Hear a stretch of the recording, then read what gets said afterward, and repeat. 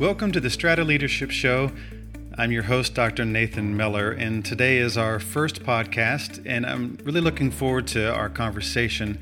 Normally, we're going to have guests on the show, but today I wanted to take some time to just talk to you about who I am, about my family, about the things that are important to me. This show is something that means a lot to me, because what I am hoping to do is to create a place where we can bring leaders together to share their stories. What I'm looking for specifically is to bring people into this podcast that have a story that might be similar to one that is your story. And the reason I wanted to be able to do this is because I work as an executive coach. I get to talk to people a lot. I get to spend time with them as they are wrestling with who they are, how they want to lead, the challenges they're up against. I get to celebrate with them when things are going well, when the hard work that they are doing ends up being something that translates into success. But being able to work with people on a daily basis like that, to be able to hear their stories, I feel like I'm uniquely positioned. I feel like I'm very fortunate to be able to hear something that most people don't get to hear. I get to hear people's stories almost every day, and I get to talk to them about the things that they are really passionate about, the things that are frustrating to them, the things that they are hopeful about. And so I thought perhaps with a podcast, we could create a platform and a place where we could have conversations like that other people could listen in on. And really what I'm wanting to do is to have a conversation almost as if there really isn't someone listening in, but that there are just two or maybe sometimes more people talking about what they're most interested in, what they're most passionate about. And so I'm hoping that you will want to be a part of this. I'm hoping that you will be a part of a community, because at the core, what I'm wanting to do is to create a place where people can bring their stories, where they can check in on a podcast that is meant to be authentic and positive, but it's really designed for people who are in learning mode. And I find as a leader, the most compelling way to learn about leadership is to spend time with leaders. And I think about that quite a bit. I don't know if you've ever seen the show with Jerry Seinfeld, and he's hanging out with comedians, and they're getting coffee in cars, and it's a show on Netflix. And what I find compelling about that about that show, is that Jerry is spending time with comedians because he feels most at home with them. And there's a lot of the show where he's just talking about that. He's talking about wanting to spend time with other comedians because they understand each other. There's a distinctness about their lives, that there's an unspoken connection between comedians, that they get each other, that they don't have to translate everything. And I feel that way about leaders. I feel that way about people who are willing to step into that role. I feel comfortable with leaders. I feel like those are the people that I connect with most easily. And that's not to say that I don't value other people greatly, but I find that working with leaders is what motivates me, what energizes me. Because when I'm talking to leaders, I feel like I understand where they're coming from, and I have a great deal of appreciation for the hardships they choose to take, the hardships that they choose to engage in, because they see an opportunity to make a difference. And so this show really is designed for leaders. The guests that I'll have on the show are people who are making a difference, that are working in organizations large and small, who really care, that are really trying to make an impact in the world as a leader. And so I'm hoping to bring people like that to a place like this where we can just have some time together, talking about their lives, talking about their stories. And I hope this is something that will be helpful to you. I find that it's hard to find stories that are authentic and unguarded, where people can really just talk about who they are and what they really want to see done in life, where they're not posturing, where they can just talk.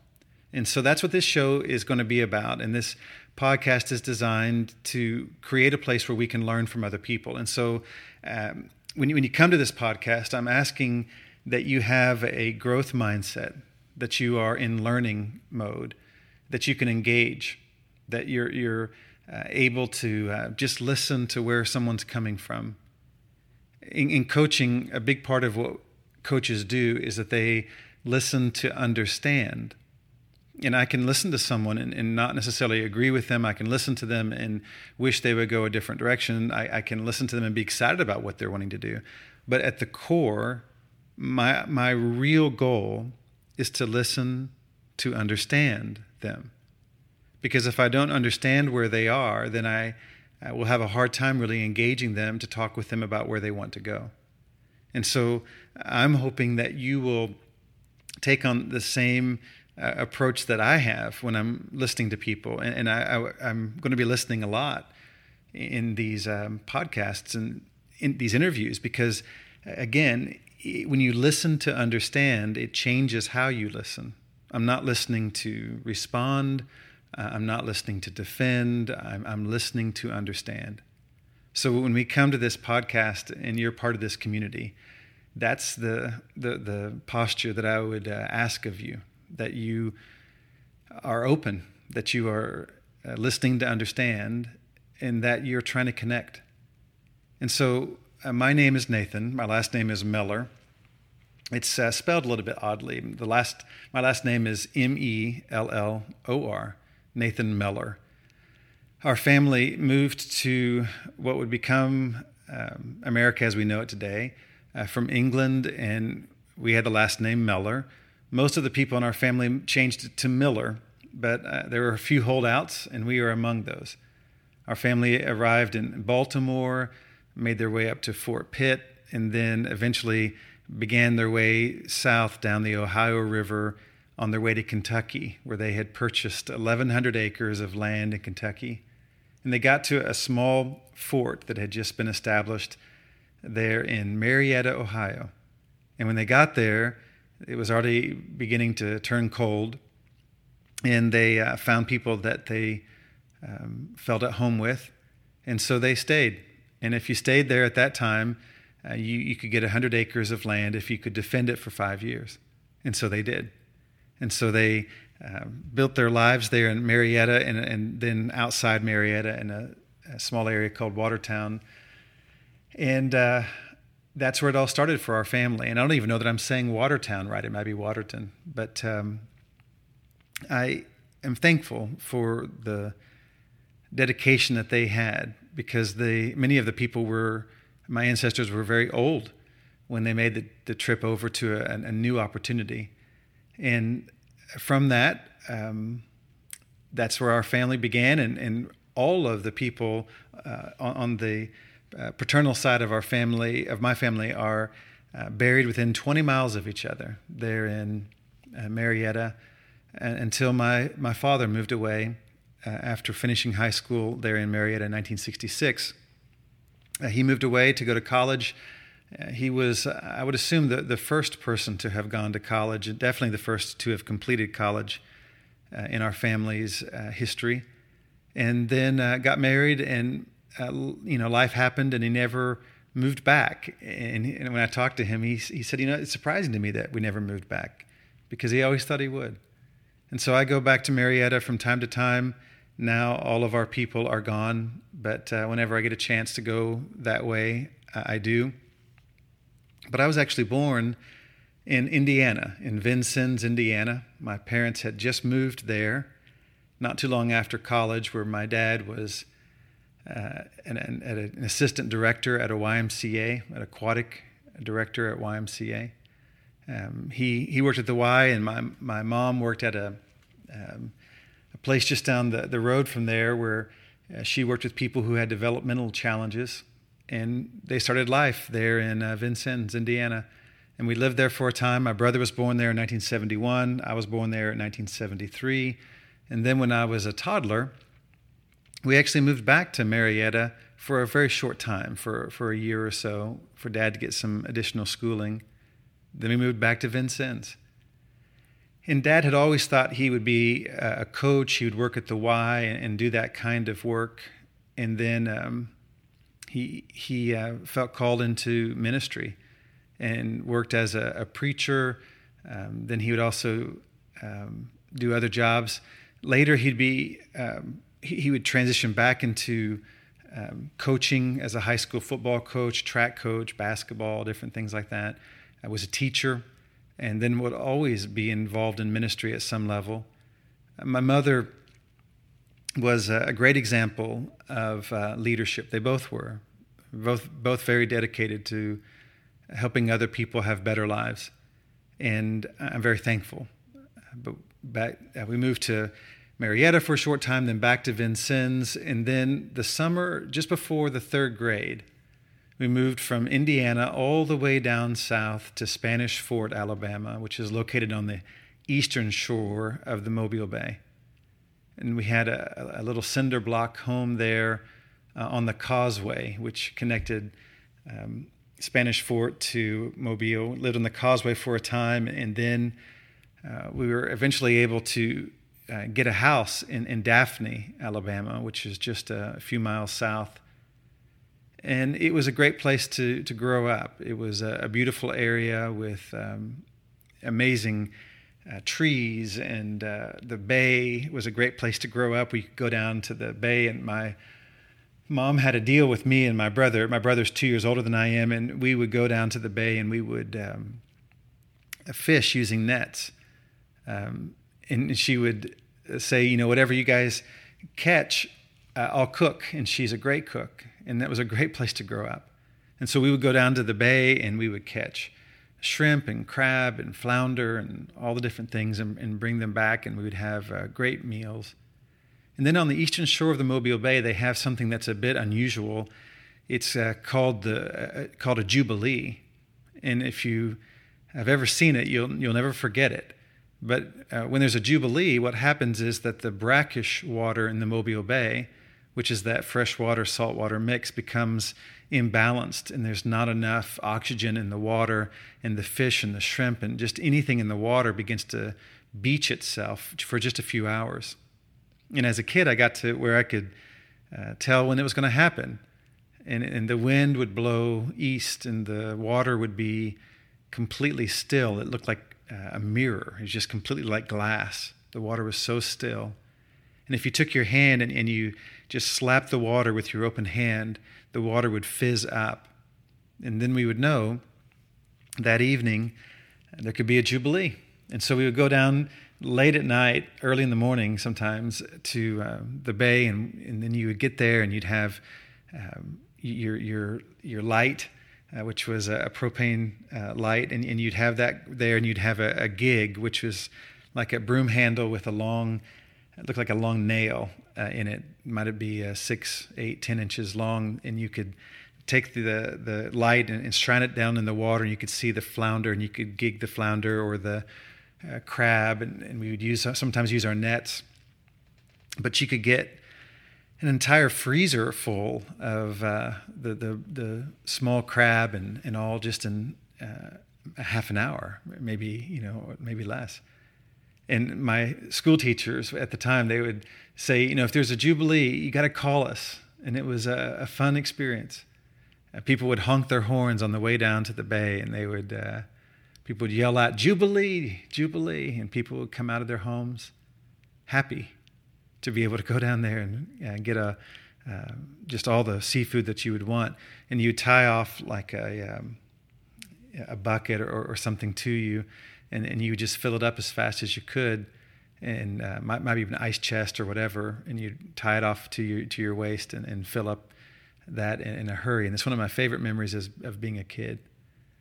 Went to a school there, Daphne Elementary School, and even then they didn't have air conditioning, but they had pecan groves behind the school, and they would shake the trees, and then all the kids would pick up the pecans, and we would sell the pecans to be able to have enough money to get window units for the school, which was a great moment when we finally got at least some air conditioning in those old buildings that we had there for the school. Great memories. And during that time when I was in elementary school, I got to work in the snack bar, which was a little wooden metal shed, and that we would sell chips and we would sell drinks, and learn to be entrepreneurial pretty early on in life. And just great memories. Then around the 7th grade, we moved across the bay from Spanish Fort and Daphne over to Mobile. And I lived there until finished up my sophomore year in high school. And it was in Mobile that I got my first job. I was 14 years old the summer I got my first job working at the Bel Air Mall, and I was working in maintenance. And you would get there at 6 o'clock in the morning, and you'd work all day in that hot summer heat, the humidity of Mobile. And I was happy to get that $3.35 an hour. And I am thankful for that time. Dad being a school teacher and all, we just didn't have a lot of extra money. And so being able to work like that was a real sense of freedom. And so I began working pretty young, played football. And Dad being a football coach, I was around it quite a bit and kind of grew into it, and was a pretty good high school football player. In my sophomore year, we won the conference championship, and just a lot of great experiences.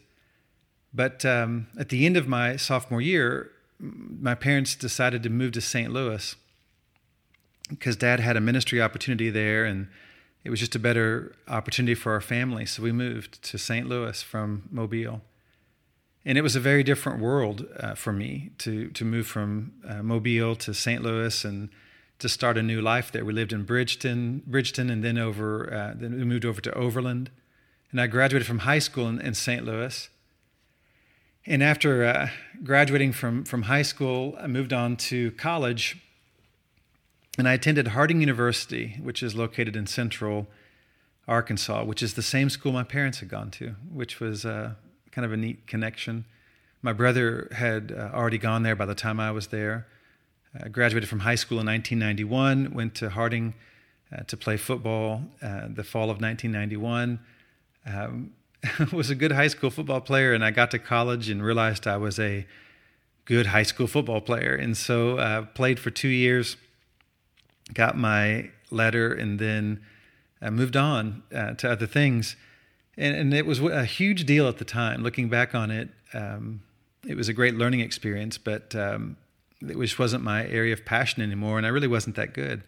And so I moved on, and that was really when I had a very different experience at going to college, because all of a sudden you realize there was a lot more than just going to playing football and going to class, and that opened up a lot of opportunities for me to develop as a leader. I had always been expected to be a leader, and I'd always felt comfortable with that, but it wasn't until college that I began to see the real impact that you could make in other people's lives by being willing to serve as a leader. And so, I'd been on student council and captain of the different teams and president of the student body and stuff like that in high school, but in college, that's when it really began to click that it wasn't just a title, it was an opportunity, that you could really open a lot of doors for people if you were in a position of leadership. And I really did view it as a matter of service, that you could serve people through that. So graduated from college in 1995, and then stayed on. A lot of stories that I'm not telling right now, and I'll get to those later in our time, but in future episodes. But then graduated with a master's degree in 1997 from Harding, and Harding was a great place for me. It's a school that it really knows who they are, and they are a conservative place that they try to live. They live out what they believe, and it was a place for me that I will forever be indebted to. Very authentic people. And so began working at Harding after I graduated and was the graduate assistant to the president of the university. And then in 1999, we left Harding, my wife and I. I met her while I was student body president, and we were on a service project, a service trip, mission kind of effort to work to clean up the floods in Albany, Georgia, and we became friends. And it was a unique thing because we really became friends, and then later realized that there was more to it than just friendship. And married in 1997, and then in 1999 we moved to Chattanooga, Tennessee, where I wanted to work in ministry, and we did, with a great church that was a place that was really growing and vibrant. But it was a tough time. The church was growing a lot. I was really wrestling with who I wanted to be, and just was overwhelmed in a lot of different ways. And in 2004, just hit a wall in life, and then was trying to figure out, what do I do now? And so we decided with our 2 young children, I have 2 daughters. First, her name is Annalise. She is in college now. And the second, her name was Arden, and she's finishing up her junior year of high school right now. And so we moved from Tennessee, which is such a beautiful area. If you've not been to Chattanooga, that's one of the just beautiful places in the world.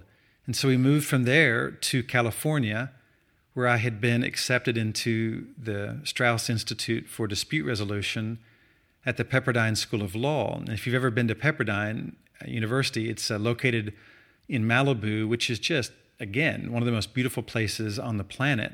And I could not believe that I was able to go to school there, and was so thankful.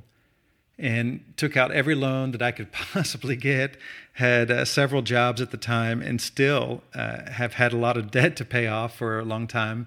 But I was thankful for the chance to go there. And so I got a master's degree in dispute resolution from the Strauss Institute there at the School of Law. And then after I finished that degree in 2005, I was given an opportunity to join that program, the Strauss Institute, as an assistant director and as an adjunct professor.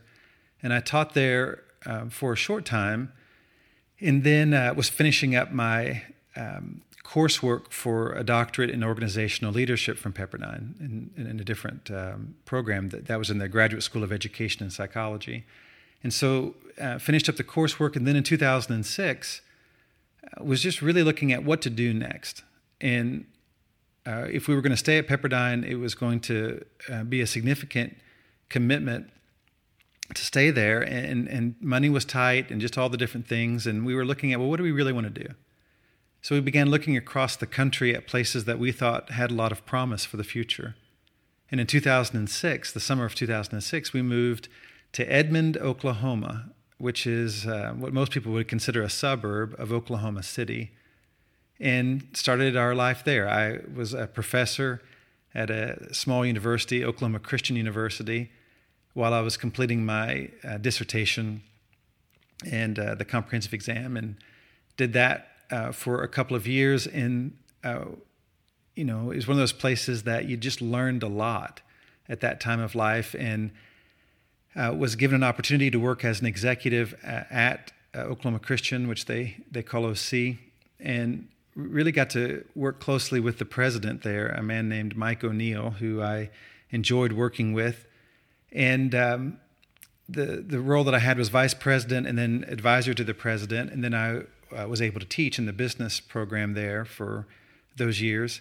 And then late 2009, a friend of mine named Frank Smith, who's now my business partner, in late 2009, we were having a breakfast and talking about life and all these different things, and I was sharing with him a dream of creating a company.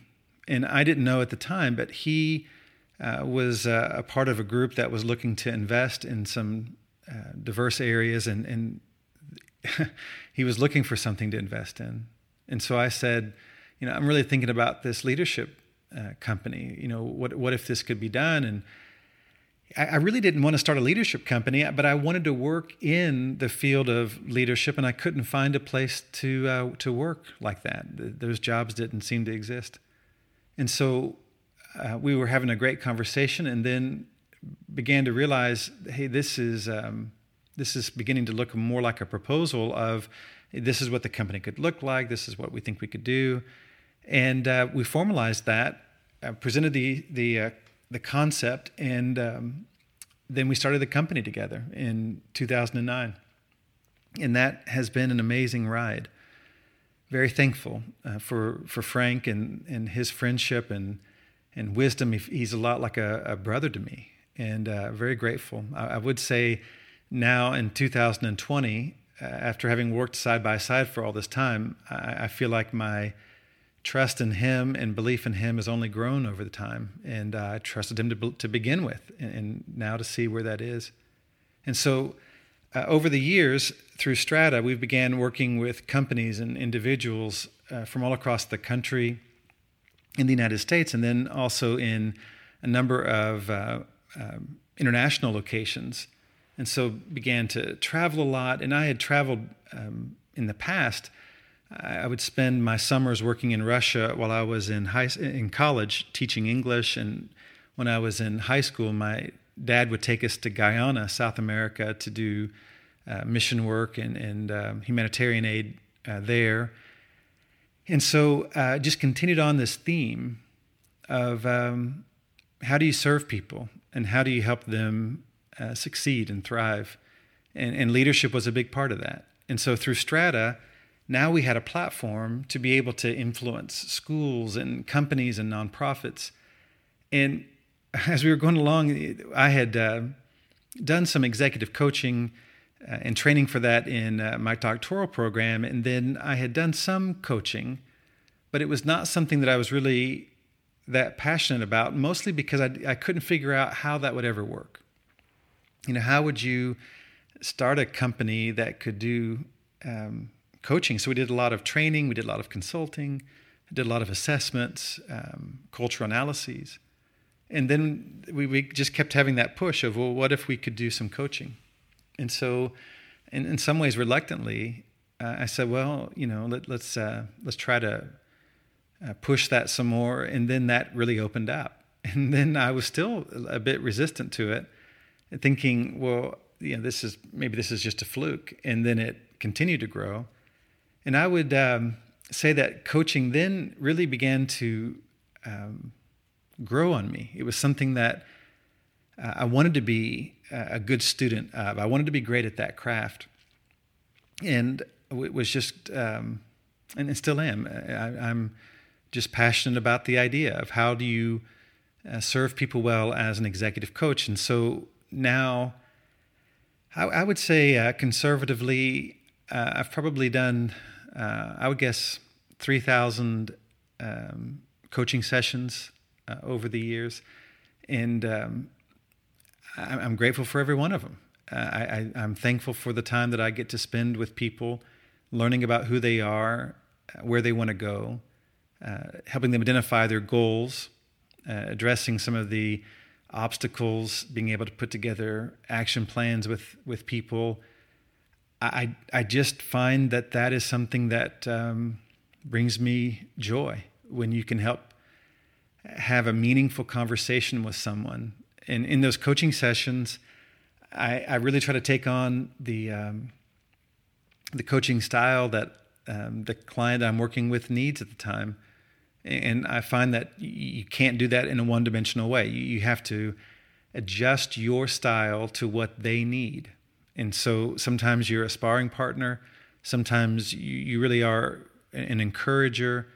At other times you're trying to provoke something. But you can do all those things and have a great deal of respect and honor for someone else.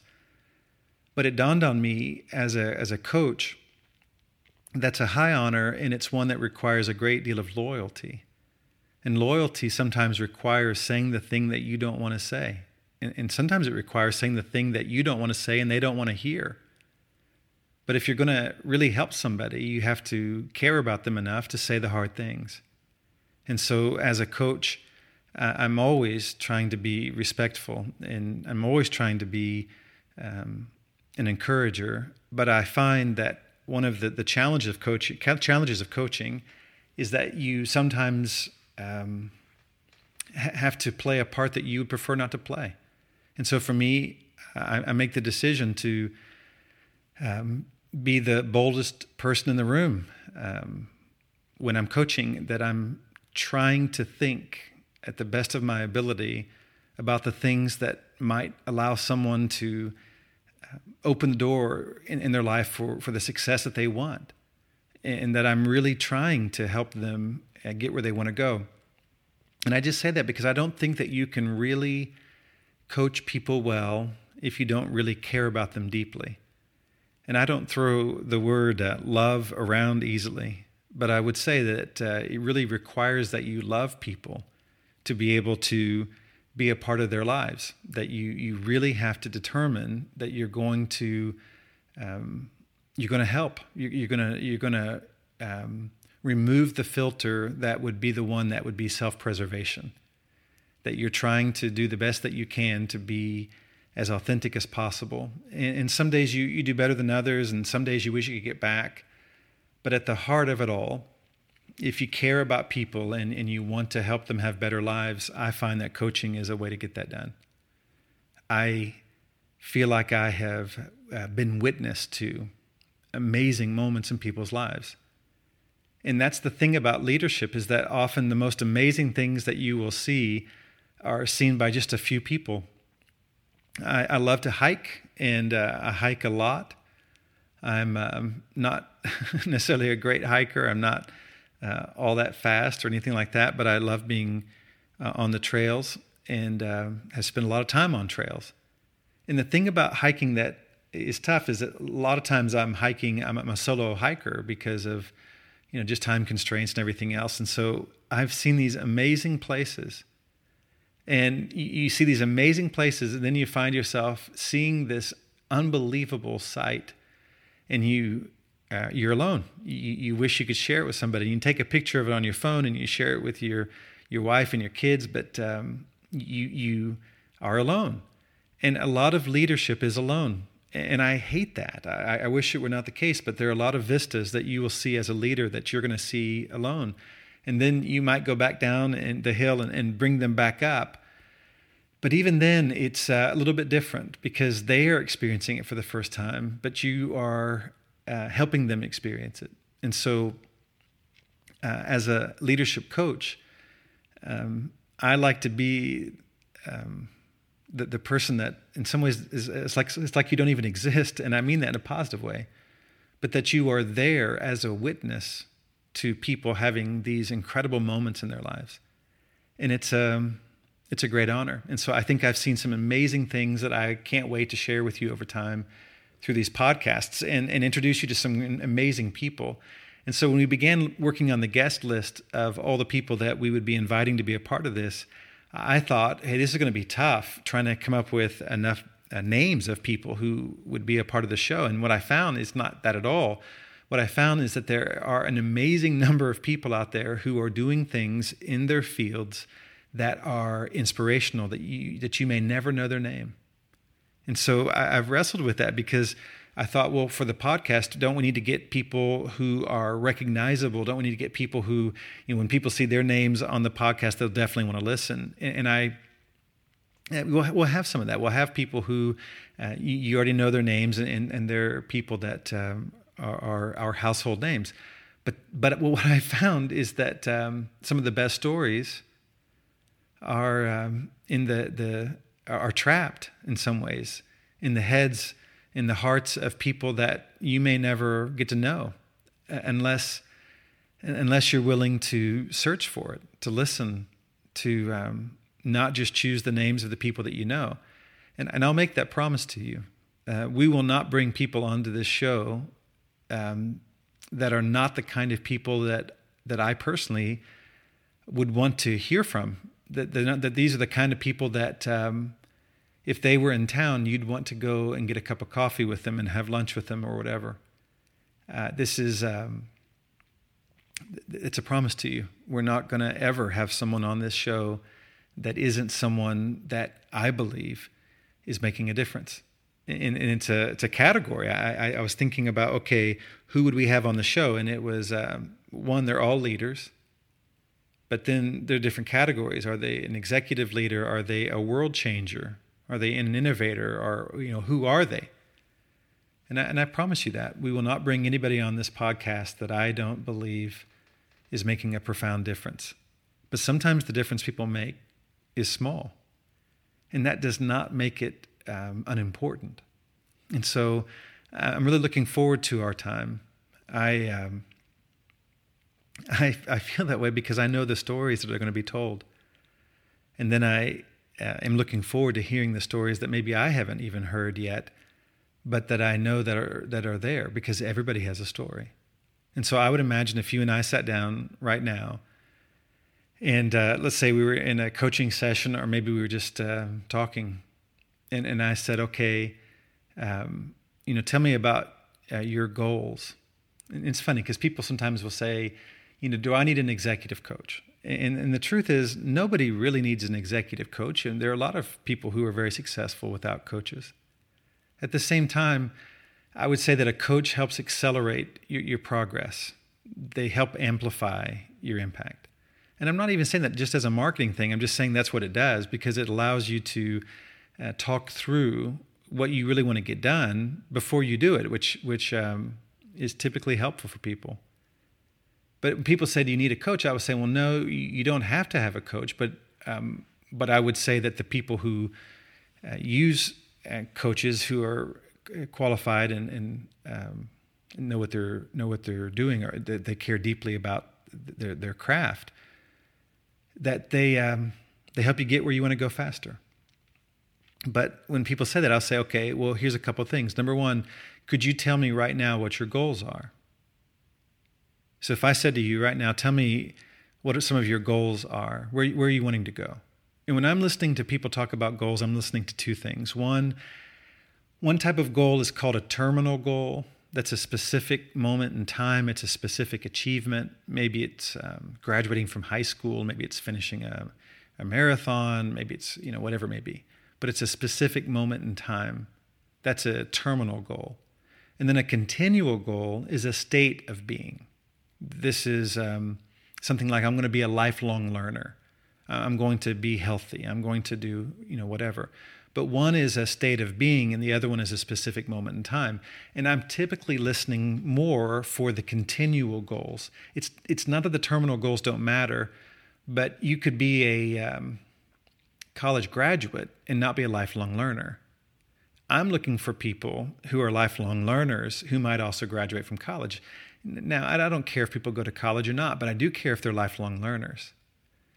And I'm not saying that college isn't important, but I am saying that there are a lot of people who did not get the chance to do that or chose not to do that, who also find their way because they're lifelong learners. And so when I'm thinking about people and I'm thinking about their goals, I'm listening really carefully, because most people aren't asked questions like that in the normal course of things. So if I said to you, what are your goals?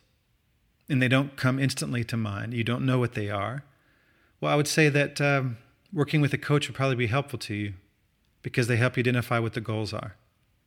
But if you said, I do know my goals, and you told me what your goals were, and then I said, okay, are you reaching those goals? And you said, I'm not, then I would say, well, a coach would probably be helpful to you.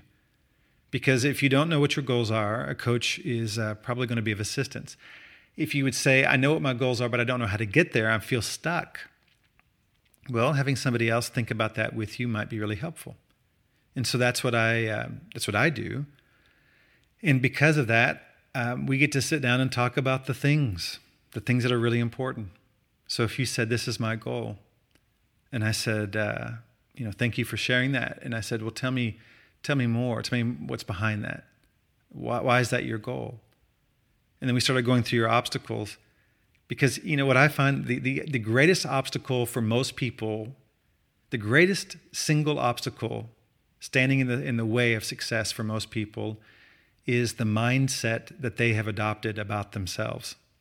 And so I have found that if you want to change what someone does. You have to challenge what they believe, because our actions are always connected to our beliefs. And so if I said, okay, what's keeping you from succeeding? A lot of times it's in your own head. Let me say it differently. It's always, at least at some level, in your own head. And so I would be looking at, okay, what are the stories you began believing about yourself? And people will say, well, yeah, but you know how leaders are, and a lot of them have huge egos and whatever. And I know that that's the case with some people. But I would argue that most leaders, a big ego is not really what they're up against. That's not really what I've experienced.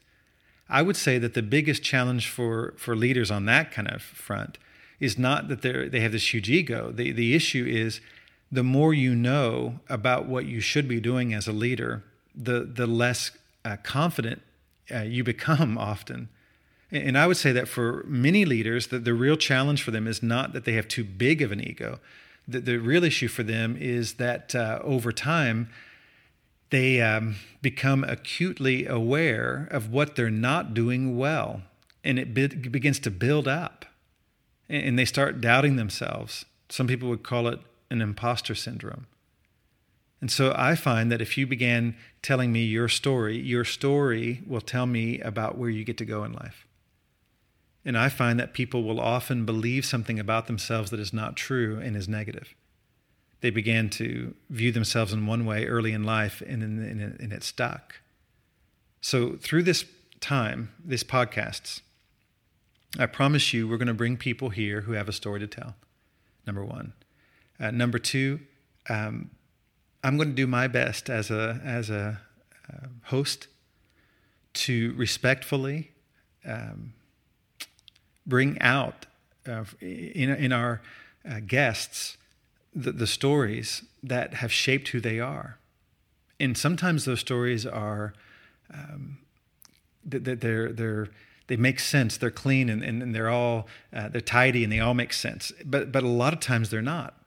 A lot of times what you find is that the path that someone had to travel on their way to success was one that was filled with a great deal of pain, challenges, time that they might have felt when they were going through it was wasted.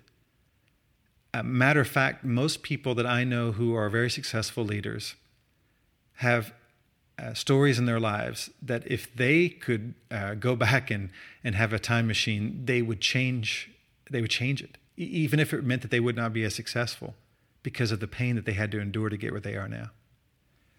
And so we're going to get to those stories. We're going to talk about those things, the things that are that important. And for you, I would ask for you to anticipate that when you're going to be listening to the Strata Leadership podcast, that this is a time where you can just relax and listen, and specifically that you're listening to learn. That I have no idea what we're going to be learning. You might learn something different than what I learned, but that we are listening with the intent of what can I gain from this. One of the reasons why I like working with leaders is when you're working with great leaders, they are not threatened by the success of other people. They are not threatened by another leader, matter of fact, that they enjoy being around leaders. And I would just say to you, if you will listen to understand and listen to learn and take what you can take, because I think you can learn from good examples or bad examples. There are a number of people that I know who are effective leaders because they grew up in a situation or they worked in a situation where it was so dysfunctional that they decided, well, I'm just going to do the opposite of what I have experienced, and maybe that will work, and they found that it did. And so positive or negative, that the tone, the mindset that we bring into this is a growth mindset in which we are listening to understand and that we are open to learning. And if that's what you're interested in, that's what we're trying to create. And I would love for you to be a part of that community. I'd love for you to be a part of this where we can learn together, share stories that inspire us, that make us more courageous, that make us more compassionate. And if that's what you want, that's what we're wanting to create. And so we're looking forward to launching this new program. And this podcast is something that is a labor of love. And we're honored to have you be a part of that community. So if you're an early adopter and you've just you decided to be a part of this with us from the beginning, thank you very much. And we would ask that you help us grow this. We are committed to learning how to do this as well as we can, and look forward to hearing from you, getting your feedback, getting your suggestions, and getting from you even stories that we might be able to share, things that we might be able to explore together, ideas and concepts that are important to you. So thank you for being a part of this very first podcast, and we look forward to what is to come. Have a great day.